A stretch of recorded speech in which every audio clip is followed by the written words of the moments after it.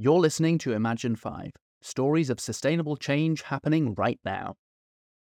People should be more like mushrooms. By Laura Hall. Where can humanity find the imagination and inventiveness we need to overcome the climate crisis? We can start by looking at nature, say this Denmark-based art duo. 7 cartwheel-sized circles of clear plastic resin line 2 walls of Gether Contemporary, a gallery in Copenhagen's meatpacking district.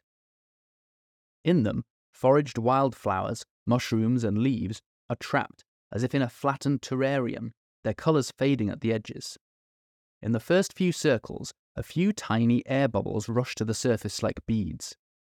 As the series progresses, more and more bubbles are present, a product of the interaction of the organic material with the plastic resin, a rushing feeling of panic accompanying them, as if the art itself can no longer breathe and the centre can no longer hold. It's the creation of artist duo Rhoda Ting and Mikkel Dahlin Boyesen, who work at the intersection of science, art and nature under the name Studio ThinkingHand. We started our entire practice because we were disappointed in the fact that we lack imagination, said Rhoda. We lack imagination beyond what the common political and cultural narrative is of climate, that the world goes under or humans have to disappear. We wanted to open up a speculative imagination. We think there are many different possible ways of how things can be. Their striking ideas include infusing glass sculptures of elephant, human and dolphin brains with fungi spores and seeing what develops, submerging oxidized iron plates into the sea to discover how they will interact with tidal patterns, and working with AI to create sculptures of the imagined hybrid species of the future. For those lucky enough to see their artwork firsthand, the impression is immediate, both through remarkable visual experiences that showcase the creative beauty and power of nature, and in the stories they tell about climate change. But for all that, it's a positive experience. We make it a point to stay away from dystopia and the idea of apocalypse, said Rhoda.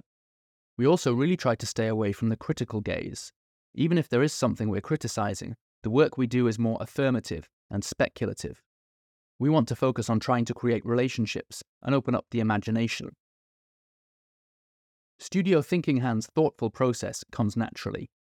Mikkel studied art history with theology, while Rhoda has a master's in mental health, and philosophy is at the heart of their practice.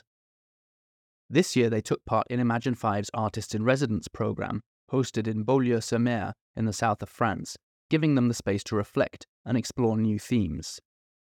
Their exploratory science meets art approach has resulted in work with scientists, universities, and biotechnology specialists as a way of experimenting with ideas around nature and the evolution of life on Earth. One of the studio's first projects was working with pharma and biotech firm Novozymes to look at how biology can be used to solve global problems, including climate change. Through that project, they gained access to mycologists, researchers working with fungi, and developed the exhibition Evolutions, currently at Glass in Abeltoft, Denmark, where spores are inoculated into glass-cast mammalian brains, making them unusually shaped petri dishes for colourful cultures. It's a way of playing with life forms, imagining alternative habitats, and considering the future development of the planet. One of the things we realized very early was that scientists work with a deductive method, a critical method of proving their hypotheses, said Mikkel. But where does the hypothesis come from apart from imagination? The gap between science and art, in other words, isn't so vast, even if the outputs are different. The pair had a unique chance to explore that gap in summer 2022, when they accompanied a group of scientists on a research vessel in the high Arctic. Living aboard a boat which doubled as a floating lab and hotel, the pair were able to work with scientists studying life in the methane vents in the deep ocean, mapping the ocean floor and working with coral populations. They learned about life in extreme habitats and about the scientific process itself. Something that came up was about the difference between knowledge and knowing, which is art and science in a way, said Rhoda.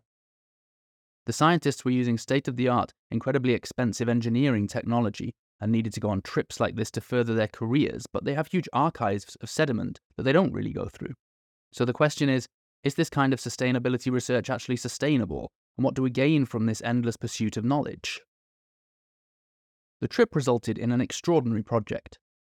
Deep Time A series of 6 glass tubes in which ocean floor sediment from up to 12,000 years ago is suspended, along with volcanic ash from Mount Etna and organic matter from Puglia and Sardinia, all illuminated by blue-purple lighting. They look like a snow globe paused in mid-shake, a swirl of powder moving in water frozen in time, or a large test tube held up to the light under laboratory lighting.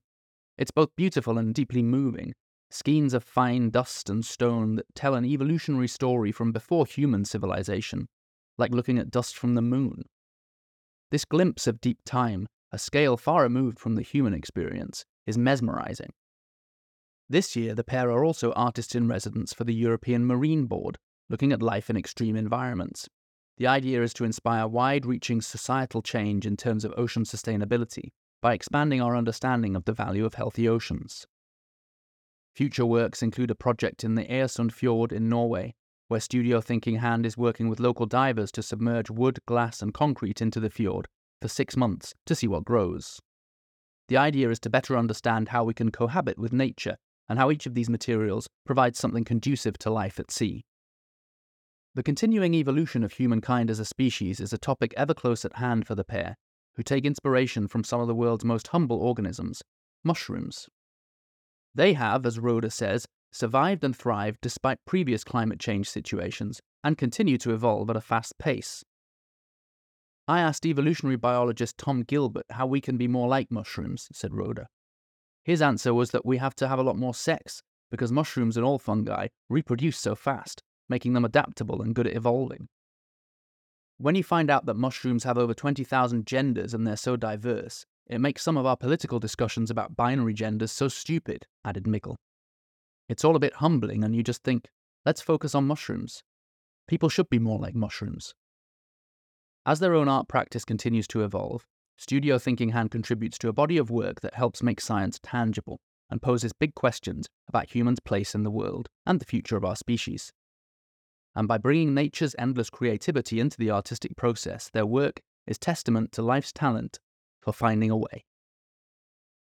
Thank you for listening to this article from Imagine 5. Follow us and find more inspiring stories at imagine5.com.